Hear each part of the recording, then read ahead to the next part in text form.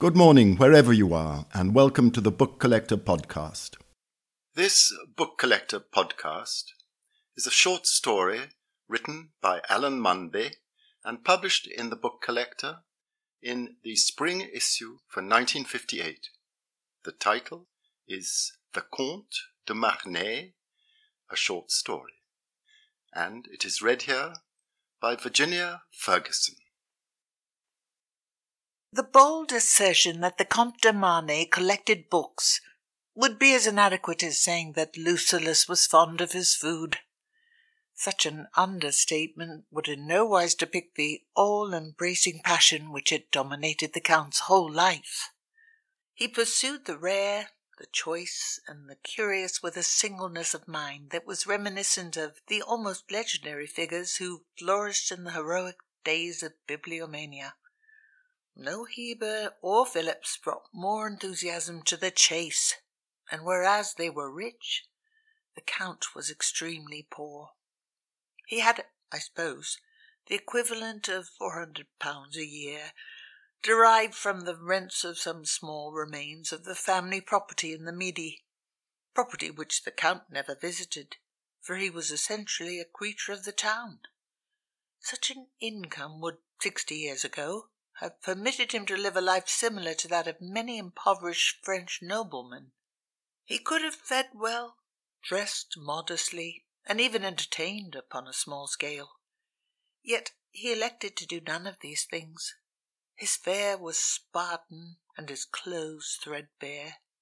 He inhabited the first floor of a dilapidated dwelling off the Avenue de Clichy in the north of Paris, a shabby house with the stucco flaking off and several of the unpainted shutters hanging insecurely by a single hinge. For 30 years he had observed the same unvarying practice. 1/4 of his income had been used to supply him with the barest necessities of life, and the residue had been dedicated to his library. Down the years this comparatively small annual sum had produced no ignoble result. It must be recollected that many of the Count's rarest treasures had been purchased in the days before the Great War, when works of the first quality were fetching far more modest sums than today. Moreover, the Count was an extremely discriminating buyer, and his ceaseless vigilance over the bookshops and auction rooms of the capital had yielded him a number of acknowledged bargains. It was thus that his library far surpassed that of many a wealthier collector. It used to be possible, I speak of the middle 30s, to visit the Count, if you had armed yourself with a letter of introduction from the director of the Bibliothèque Nationale, for he had not withdrawn so far from the world as to take no pleasure in showing off his collection. The visitor would pick his way through the ragged children that played around his shabby doorway. The concierge would lead you past the open door of the jobbing tailor who occupied the ground floor, past the bold stare of the slatternly girl ironing there, and show you to the stairs. The stone steps by which you mounted to the first floor were unswept and uncarpeted, and the noise of your footfalls warned the Count of your arrival, for he was to be found waiting to receive you at the head of the staircase. He must have been well over 70, yet he held himself well. In spite of his frayed high collar and the neatly darned cuffs of his greenish-black morning coat of obsolete cut, he was obviously a man of birth and breeding. His baldness accentuated the intellectual line of the forehead, and he beamed at you through his pince nez, secured around his neck with a length of black ribbon. The mouth was concealed behind a heavy grey moustache. He would greet you with courtesy that was none the less genuine for being slightly exaggerated. With a bow he would open the door behind him and stand aside to let you enter. The room in which you found yourself was one of the strangest contrasts. The cheap carpet was worn. The circular table and the chairs around it would not have been out of place in a small provincial hotel. One end of the room was lined with plain deal shelves, reaching to the ceiling, which were crammed with books, for the most part unbound. The experienced eye could see at once that they were in the main bibliographical works, the indispensable reference books of the amateur de livre. In these humdrum, almost drab surroundings, there stood out two oases. A pair of superlatively fine Louis XV bookcases, serpentine-fronted lengths of rosewood, with a profusion of ormolu mounts, cupboards below and glass-fronted shelves above. At first sight, the collection housed there was disappointingly small, certainly not more than 300 volumes. But when their owner began to take them down one by one from the shelves, you realized that considerations of quality, not quantity, had dictated the policy of the purchaser. The Count would begin with the manuscripts, starting with the great 8th century Gregory from the Corby scriptorium, and his finger would gently caress the silky surface of the vellum as he turned the leaves. The long series of the Books of Hours would arouse him to a high pitch of animation, and he would discourse with enthusiasm upon the Burgundian court, and upon the illuminators and miniaturists, Jacquemart de Hadet, the de Lambourgs, Gerard Horenbeau, Jean Fouquet. The names came pouring out. A flush mounted to the Count's pale cheeks, and the pince-nez went awry. And so on to the Incunabula, mostly the work of the early Parisian printers, though a sumptuous copy of the 1488 Homer printed on vellum, and one or two splendid specimens of Jensen's press represented the best Italian craftsmanship of the period. But it was the bindings that really took the visitor's breath away. They passed before your eyes in an endless kaleidoscope of red, green, blue, and citron morocco. There was hardly a famous library of the past unrepresented, and with a delicate forefinger the Count would trace out the gilded and embossed arms of de Thou, of Count Hoym, or of the Pompadour, or would point with pride to the neat binder's tickets of Paudeloup or de Rome. And when finally, after 2 or 3 hours, you took your departure, you were left with an indelible impression not only of the collection, but of its owner, of his courtesy and his learning, and preeminently of his taste.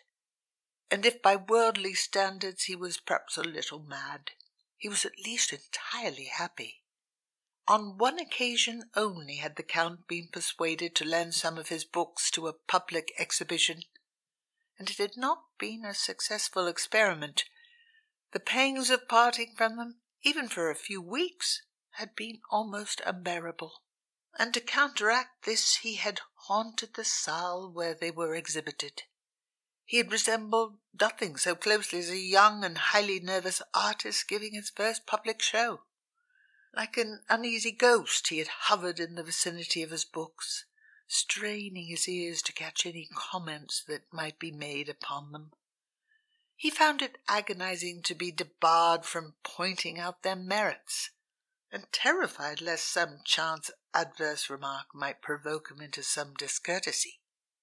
He had been resolute in his refusal to participate in any further exhibitions. In 1935 he produced a privately printed catalogue of his collection, a labour of love upon which he had been working for several years. Each description had been written and rewritten. The distracted printers and blockmakers had cursed the day upon which they had undertaken the work, but finally the finished product of their joint labours was delivered to the Count, an edition limited to 100 copies, printed upon Japanese vellum, and on the front cover were the Marnay arms. The distribution of his catalogue had constituted one of the old man's chief delights. It was certainly not broadcast. Indeed, the Count went to considerable pains to defeat the efforts of certain booksellers to secure copies for their customers. It was emphatically not for sale. A few of his fellow collectors received copies. The majority were sent to librarians and bibliographers who had been of service to him in the past, and each presentation copy was accompanied by a long dédicace in his formal hand. In the autumn of 1936, a caller presented himself.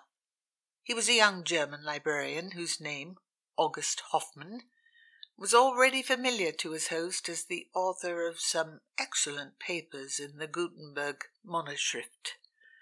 The letter of introduction warmly commended him.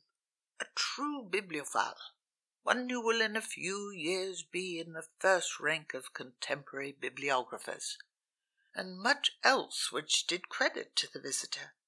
The Count had no love for Germans, but as a man of culture and a humanist, he felt that connoisseurship should be confined by no frontiers, and so he received the stranger warmly. The German was earnest, deferential, and a good listener.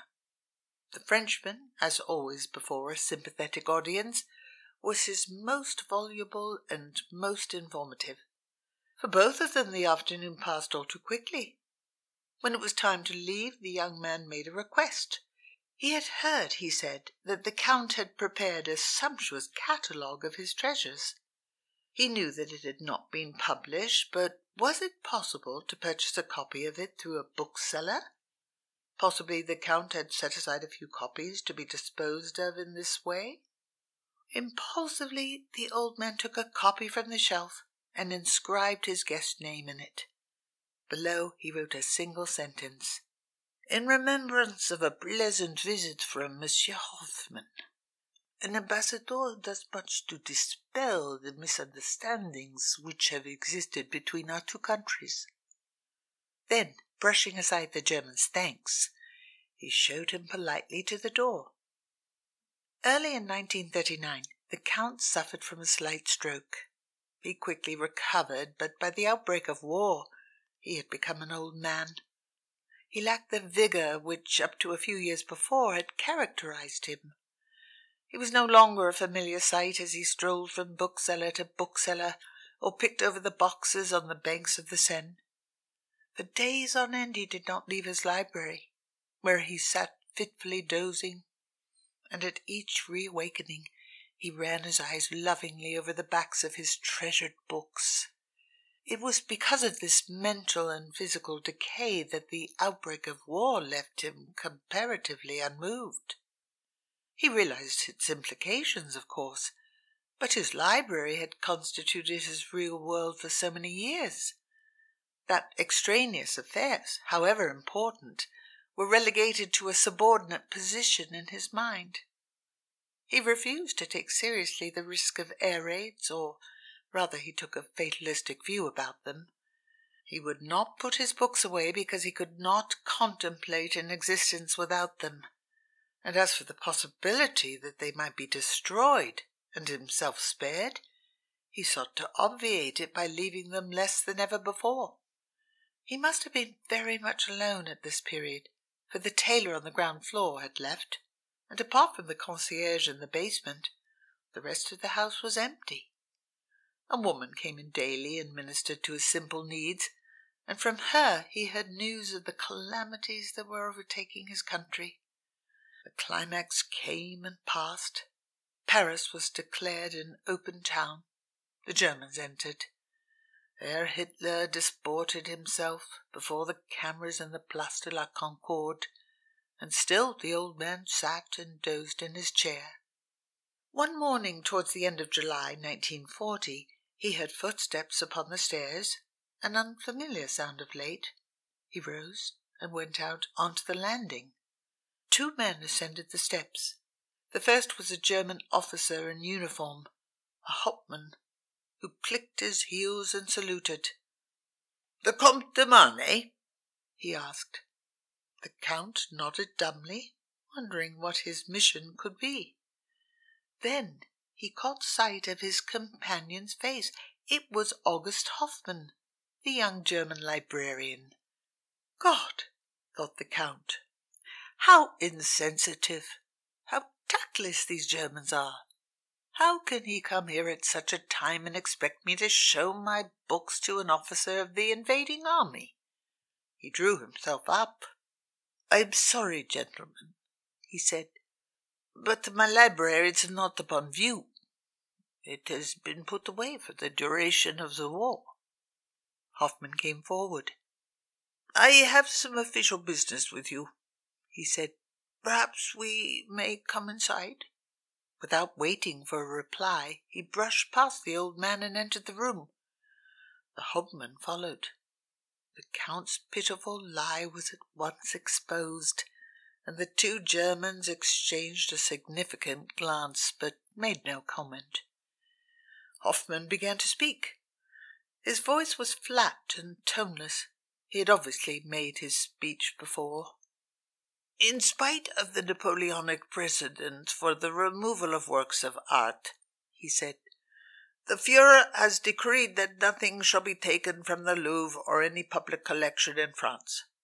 The German authorities will, on the contrary, make themselves responsible for their safekeeping in situ." He paused, and the Count nodded.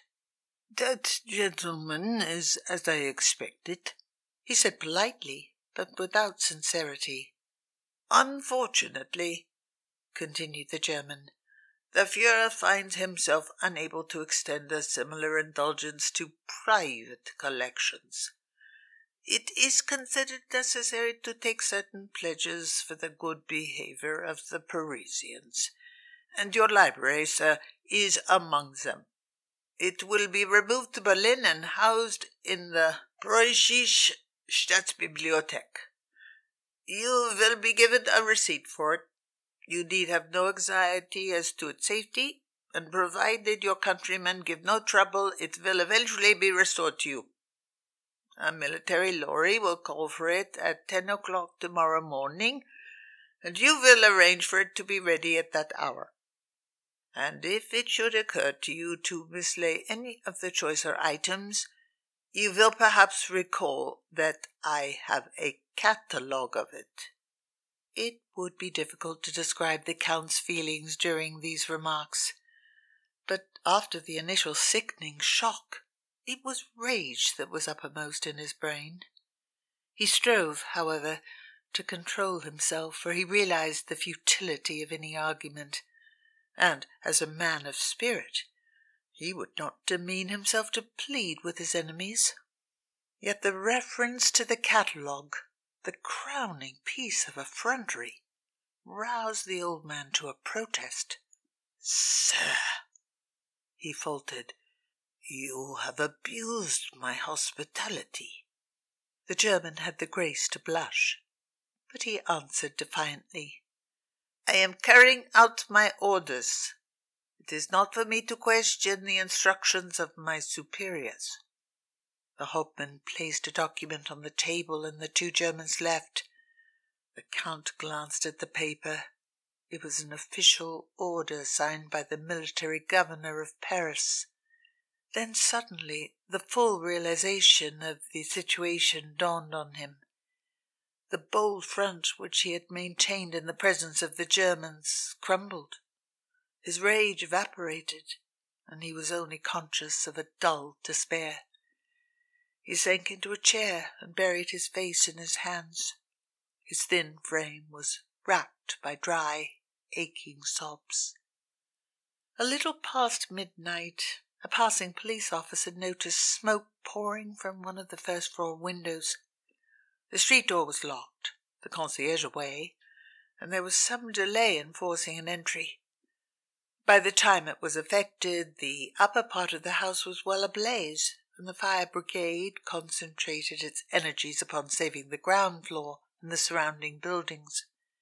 By dawn, the fire was under control. By midday it was possible to place fire escapes against the gaping windows of the gutted first floor. Herr Hoffmann, who had been on the scene since 10 o'clock, insisted upon mounting, and he peered into the smouldering ruin within. The floor, which was of stone, had survived, but part of the roof had fallen in, and the chaos was indescribable. He could see enough, however, to be certain that the Count had perished with his library. The little the fire had spared was irretrievably ruined by water. The blackened remnants of manuscripts lay still smoking on the floor. Unconsumed fragments lay blistered and scorched, or fantastically warped and crinkled by the firemen's hoses. Herr Hoffmann descended the ladder, and pushing his way through the throng of idle sightseers, he made his way back to his headquarters. He walked slowly, for he was in a thoughtful mood.